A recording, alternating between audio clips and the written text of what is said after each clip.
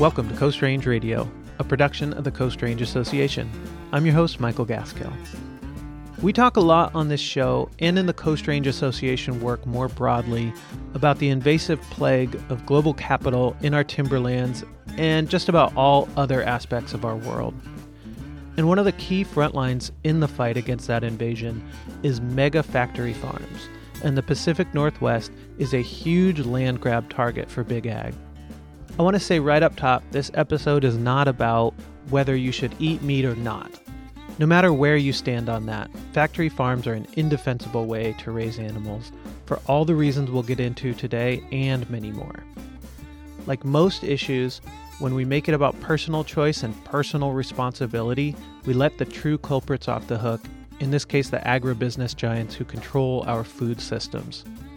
Real progress requires systemic change, and that's why I'm so excited to speak with three representatives of the Stand Up to Factory Farms Coalition about their campaigns to change policy in Oregon and what we can all do to help. If you're inspired to get involved in this fight, their website is standuptofactoryfarms.org.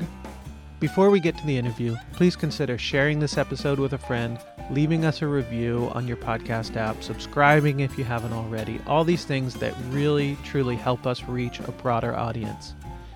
And finally, you can donate at coastrange.org or click the donate button in the show notes. Your support in any and every form truly helps. Thank you. Okay, on with the show.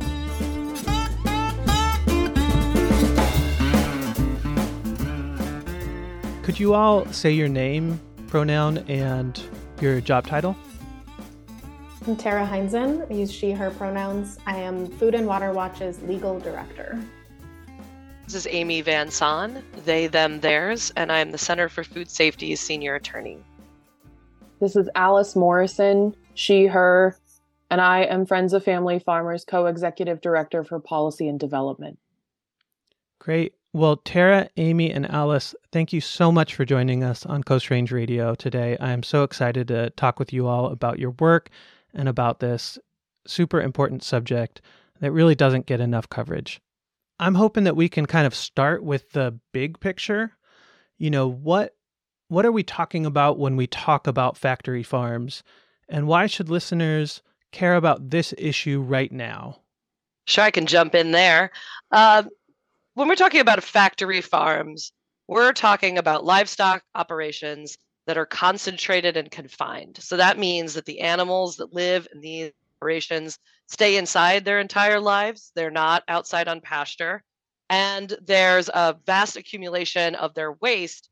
And many of these operations that we're talking about use what's called the lagoon and spray system, which sounds nicer than it is, but means you're taking a liquefied, many millions of gallons of waste and then spraying it onto crop fields. And so I'm sure we'll get into later all the problems that are caused here, but we're not talking about, your small independent family farms. We're talking about much larger operations, many with hundreds and thousands of animals crowded in together. Great. And why this issue? Why now? What is why should people be paying attention to this right now? Well, Oregon is unfortunately a magnet for an expansion of this industry. We've long had dairy and other livestock here in much smaller operations, but lately what we've seen is an influx of much larger, what we call mega dairy or mega chicken operations that house the tens to hundreds of thousands of animals at once. And the problem here is that this causes a concentration and burden of water and air pollution in the communities that are forced to have to house these operations. Not only that, this is a huge and unregulated source of greenhouse gases. So right at a time when we need to be doing everything we can to mitigate climate change and the climate crisis that we're seeing here at home and everywhere, methane is a huge gas that is released by these operations, and it is totally unchecked. Well, thank you so much for that.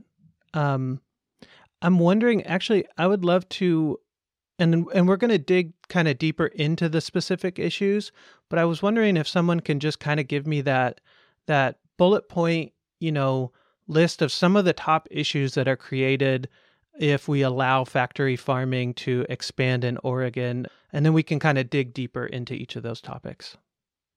Yeah, absolutely. I'll jump in here once again because I just love talking about this issue. But so, like I said, factory farms house thousands of animals and so therefore generate massive amounts of waste, the same amount as small or even large cities. They also emit toxic air pollutants, including respiratory irritants like ammonia that cause all sorts of health harms and greenhouse gases like methane. They also leach contaminants into groundwater and surface water and threaten our drinking water supplies, especially out in eastern Oregon, where there's already dangerous levels of nitrates in people's drinking water. And finally, they drain our critical freshwater supplies. They can use as much water as a small city or even a mid-sized city, and especially in places where there's already drought. And Alice, you can tell us about the impacts to small farms. Thanks for queuing that up, Amy. And in terms of the impact that these factory farms have on the rest of the food and farming system, they contribute to this pernicious get big or get out mentality in agriculture in our country. And the more that we prioritize these facilities over small and mid-sized independent farms, and I do want to say that by allowing these farms to proliferate, we are prioritizing them over small and mid-sized family-owned farms, because they create a system in which it's impossible for those smaller players to thrive.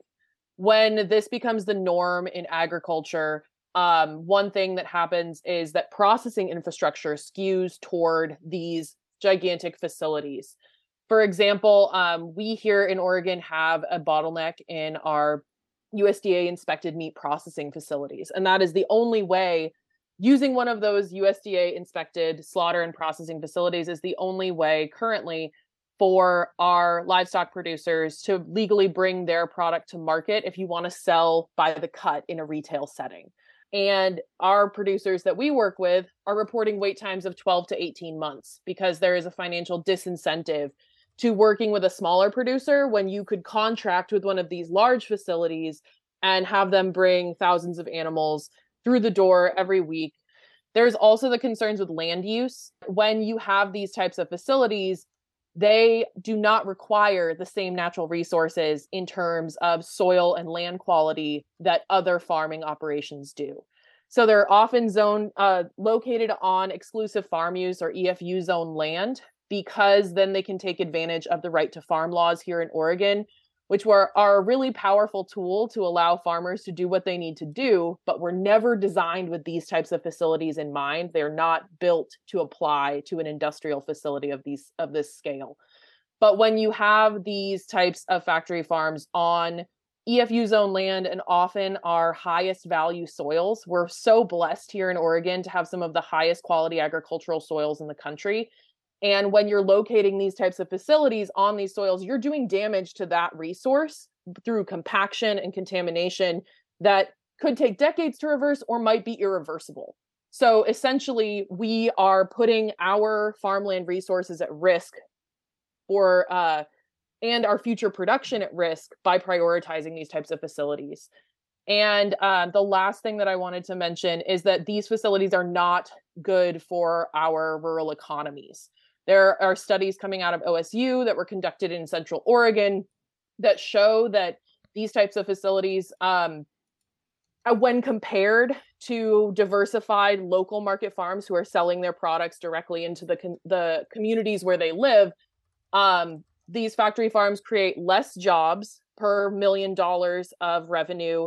They have a lower amount of money staying in the community, and they create less economic activity in those communities than these other farms that they are harming in the process. So they also contribute to land price gouging that we see across the state. We're in a farmland access crisis because of corporate speculation on our farmland and viewing it as an investment for this type of farming rather than an essential component of food production. Yeah, I'm so glad that you brought in that perspective. And, too often I think we just default to, well, that's just the way things are and it's the free market at work or whatever. And it's not. These are policy decisions to incentivize and disincentivize certain actors, right? And so it is not an act of nature or a foregone conclusion that we will have never-ending corporate consolidation of our food systems. This is a policy choice made by, largely the agribusiness giants that like you say, are coming in and trying to gobble up more and more land in the Northwest. And I know that we're going to kind of touch on you all's solution to that, especially with SB 85. And just to address that, I'm so sorry, but I want to just point out that the opposition to this bill also bemoans the get bigger, get out mentality of farming. And we're both saying the same thing, that we don't want to go down this road. But like you're saying, these are policy choices that we're making. And there are solutions that don't involve laying down to that get bigger, get out mentality. Well, I wanted to ask more about you all's coalition, but maybe this is a great lead in to just kind of talk about some of the campaigns that you all are working on and what you all's priorities are. And then we can circle back to some of my other questions. I was hoping to touch briefly on environmental justice issues because Amy really spoke well to the many pollution impacts of this industry, but we also talked about the fact that these are policy choices, and a lot of those policy choices play out in what I refer to as agricultural exceptionalism, loopholes and exemptions that exist throughout our environmental laws and other protections that let Big Ag off the hook. And we see that with factory farming and underregulated or wholly unregulated pollution from these operations. It's an environmental justice nightmare. And the concentration issues that Alice spoke to also concentrates these pollution problems and these facilities in certain communities and certain environments. Often these are communities that lack the resources and political power to hold this industry accountable. And so really filling some of those gaps and loopholes and getting rid of that agricultural exceptionalism, treating factory farms as the industrial scale polluters that they are, is key to truly solving this problem. Thank you so much for bringing in that point. Do you want to talk more about some of you all's solutions, the legislation that you all are backing, and just run us through that real quick, and then I've got some follow-ups? Sure. So Stand Up to Factory Farms has been advocating for a mega dairy moratorium for several years. And this year we are working for an all factory farm moratorium. We're currently supporting SB 85-1, which would enact a several year and 8-year-long moratorium on all large tier 2 factory farms in the state. And that's a top priority because we're seeing that huge mega dairies and enormous chicken factories are being proposed in multiple parts of the state right now. So it's urgent this session for the legislature to act, and to act in a way that protects all Oregon communities from the biggest factory farms trying to move into the state. Yeah. Could you tell me a little bit about the key provisions of the bill? So it's actually a really simple bill, and it just directs the state to not issue the necessary water pollution permits for operations that are above a certain size. And as Tara said, that's tier 2 large, which is 2,500 mature dairy cows or 350,000 broiler chickens, just to be as an example. And of course, the bill lists out all of the relevant sizes there. And it also directs the state to make a report to the legislature halfway through this 8-year period of time.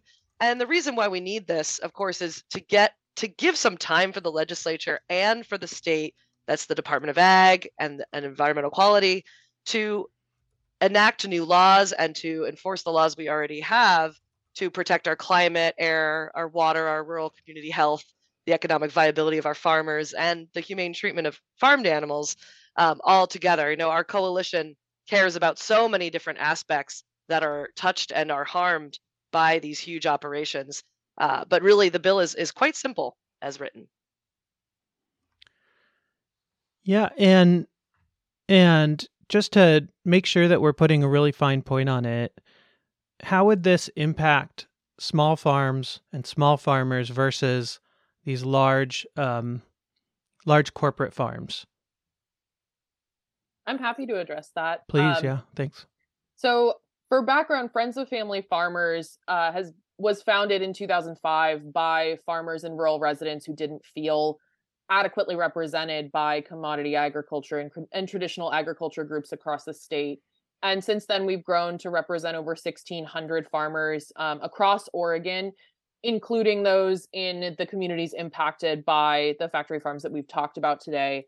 And we do have members within our coalition of membership of Friends of Family Farmers who hold small and medium CAFO permits. And I want to be clear that this is not in any way going to address anyone who holds a permit that is not designated a large tier 2 permit by ODA's CAFO program. So first and foremost, we want to make sure that we're clear that we are not, this bill has no provisions that would impact any person or farm who does not hold or is not seeking a large tier 2 CAFO permit. And that is the large tier 2 designation is, as I said, part of the existing ODA permitting structure. It also does not shut down any of those farms. It only stops the issuance of new permits or renewal of permits that are rising to that level. So if you have an existing permit and you're trying to renew that permit with an addition to rise to that large tier 2 level, you would not be able to rise to that new level. So in brief, for day-to-day operations, this will not impact anyone who doesn't fall into that category. We do understand that there are, interconnectivities between different types of farming in our state, and it has been raised that the chicken litter and that kind of waste is often used as organic fertilizer for other growers across the state. We are also a member of the Oregon Organic Coalition, and we've discussed it with all of our partners, and there are plenty of sources in the large tier 1 as well as medium and small CAFOs to continue that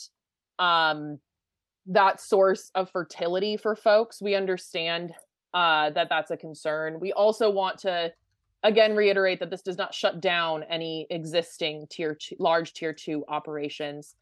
And I think that the biggest impact that this will have on these small and mid-sized farms that I represent is that they will be able to have some peace of mind that their land and water resources are not going to be in jeopardy from the pollutants that we've talked about. Of course, farmers are also rural residents. They live in these communities where some of these facilities are located.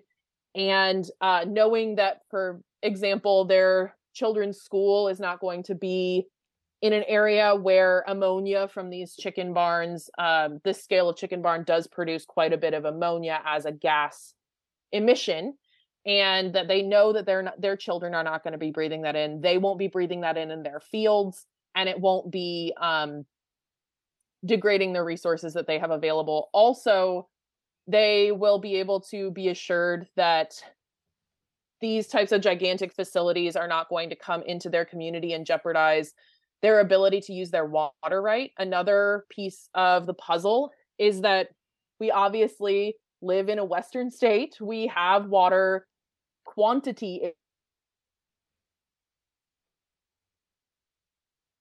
There is a provision called the stock watering exemption, which allows livestock operations, most all of the livestock operations that I represent use the stock watering exemption to some extent, because it was developed a century ago in order to make sure that folks were able to water their animals. This, like the right to farm law, was never intended to apply to facilities of this scale, but it allows facilities like the ones that we're discussing here to take as much water as they need for the vast amounts of animals that they're raising in this confined space, without regard to other folks who have water rights, without regard to the quality of the watershed or any other concerns that the watershed may have. So we are confident that this will create more resources for small farmers and protect the communities that they live, work, and feed.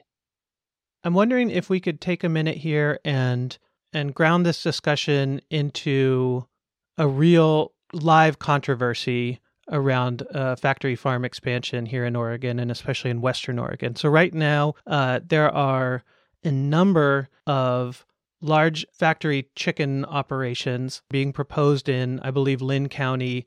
And I know that driving around in Linn County, local opposition is fierce to those. So I'm wondering if somebody could talk about those specific proposals, the issues there, and how SB 85-1 would address that or would impact those proposals. Yeah, so this is a relatively new expansion in Oregon because we are a state that has had dairy for a long time, but not so much the huge broiler chicken operations as we've seen in other states, other parts of the country. So there are 3 operations that are proposed. One that has already been permitted, JS Ranch, that would raise collectively over 10 million chickens, broiler chickens a year. So that's I think 3.5 and then 4.5 million operations, and they're right next to other farms where people live. One of the big problems is that their plan for all that waste is that it will just be exported to apparently farmers in the area who will use it as fertilizer, but there's nothing to account for how it then gets spread on land, how much is being used, whether it's getting spread near waterways. And this is an area of the state that is a pretty dense farming area and community, and has some very pristine waterways. And the JS Ranch facility is right on the banks of the North Santiam River, where a number of endangered species and salmon live and need that pristine area that is threatened by this operation. Yeah, and so thank you for providing that overview. Would the passage of SB 85-1 impact those proposed operations? Yes, as to the 2 that have not been permitted yet. And the one that has been permitted is actually already a subject of a court challenge by one of the neighbors and several organizations, including Friends of Family Farmers and Willamette Riverkeeper. And so because of the state's failure to, consider how this would impact the groundwater and that river in permitting that operation, but it would put a pause on the other ones that are proposed. So, and that's really important because, one of them is right upwind from a school and a community center. And so this legislation would absolutely prevent further harm there. Great. Yeah. And, I ask in particular about that operation, partly because I live in the Coast Range, not too far away from Linn County. And I just think a lot of folks are not as familiar with what's going on there and would be really disturbed once they start finding out some of those details. So how can folks get involved here? How can folks help out? How can folks help pass this legislation or learn more about the work of Stand Up to Factory Farms? Sure. First, I'll just say that how to help out with this bill is a little tricky for the timing of this because we are now looking at a work session for the bill on the 27th, and we don't know exactly how that's going to go. There are some amendments being floated around, so it'll be a little tough to give a relevant how to get involved pitch for the bill to your audience, just so you know. Right. These things are, the legislative session is moving fast and things could be vastly different in 1 week's time. So maybe broader, how do people just get engaged helping out on this issue in general, regardless of where this specific legislation stands when folks are hearing this episode? Anyone who wants to know more about the Stand Up to Factory Farms Coalition, the work we're doing, and opportunities to get involved should check out our website and follow us on social media. We're on Twitter and on Facebook. And so there are many opportunities to get involved. I think someone else might have the specific handles handy. But we also regularly communicate with folks who've signed up to stay in the loop on opportunities to take action. We regularly send out updates on our legislative campaign to let people know how they can contact their legislators, what message to bring to their senators and representatives. And we'll continue to do that as the session moves on and as our bill develops. And we want to bring as many people into this campaign as possible from all over the state to make it clear to all of our representatives that this is an urgent issue this legislative session, and we need a moratorium on all factory farms now. And I will add to that you can find our website at standuptofactoryfarms.org. And you can also, if you want to get some text updates, you can text Oregon, our state, to 23321. And that's Oregon to 23321, and get some live updates there about how you can connect with your legislators to tell them that we should have this full moratorium now. Yeah. And, this isn't an evergreen episode. Like I mentioned, things could look different by the time this airs. We're recording this the week before that hearing that you're talking about. But with that caveat, where do things stand with the bill right now? So right now, there is a third public hearing scheduled for the 22nd, which is at 8 a.m. And that will give people yet another chance to, speak up and say why they want or do not want this legislation. And there's a possible work session, which is the vote basically by the committee. This is the Senate Natural Resources Committee, scheduled for the week after on the 27th at 8 a.m.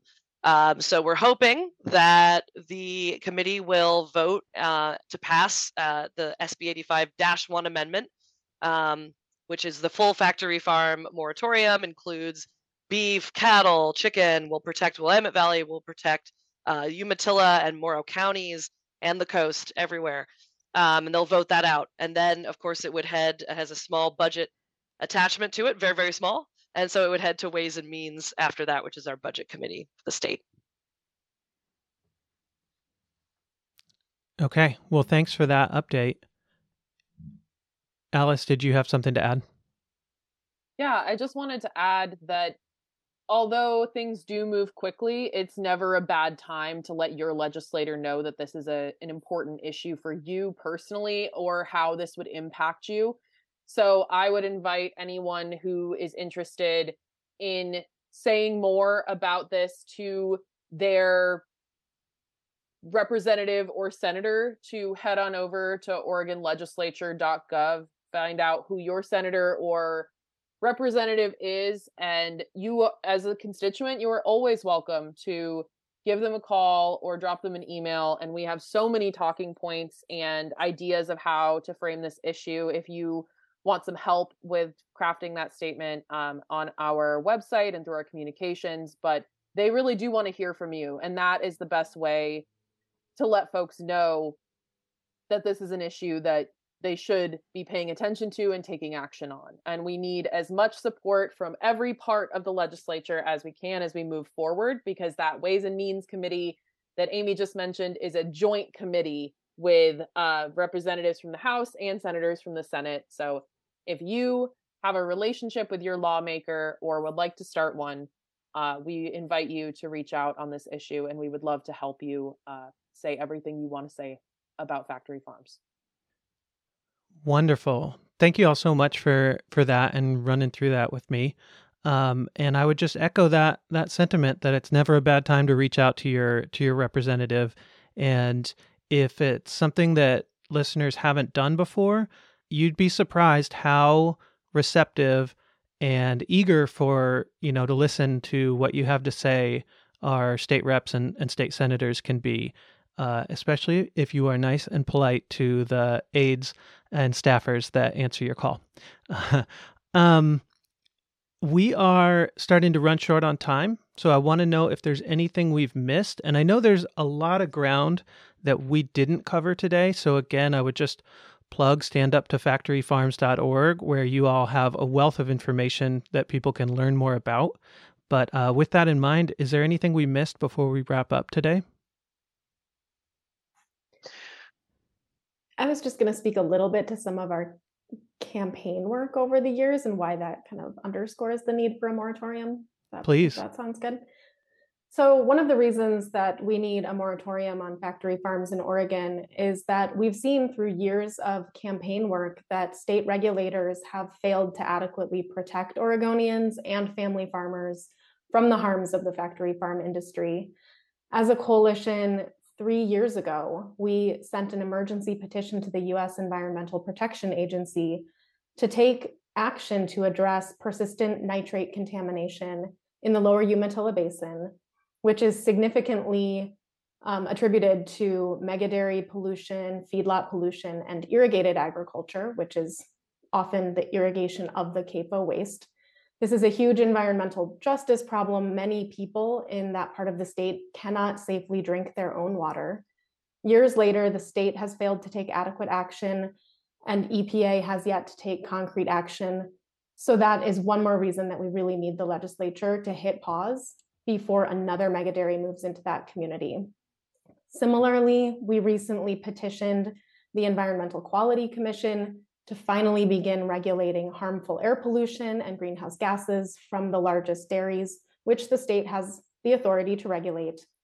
And despite all of the science in favor of common sense regulation, and in spite of Dairy Air Quality Task Force recommendations from over a decade ago, urging the state to start regulating this pollution, the Department of Environmental Quality and the Environmental Quality Commission denied our petition. So we need a timeout so that regulators can get their hands around this issue, put common sense protections in place for public health and the environment. And it doesn't make sense to just dig the hole deeper with more factory farms while we haven't taken care of these basic problems. I think that might be a perfect note to end on. I want to thank you all again for your work. I was very excited to learn about the legislation you all are working on, and I wish you all the best of luck. Once again, if folks want to get involved, that's standuptofactoryfarms.org. And Tara Heinsohn, Amy Van Son, and Alice Morrison, thank you all so much for joining us on Coast Range Radio.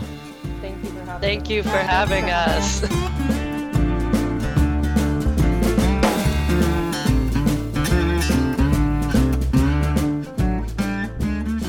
And that's our show. One more time, that text link that Amy mentioned, you just text Oregon to 23321. That's 23321. And someone from the campaign will respond. You can also find more links and resources in the show notes. And again, please consider supporting this show by sharing an episode with a friend. And you could donate at our website, coastrange.org. My email is michael@coastrange.org. Thanks so much for listening. We'll be back in a couple weeks.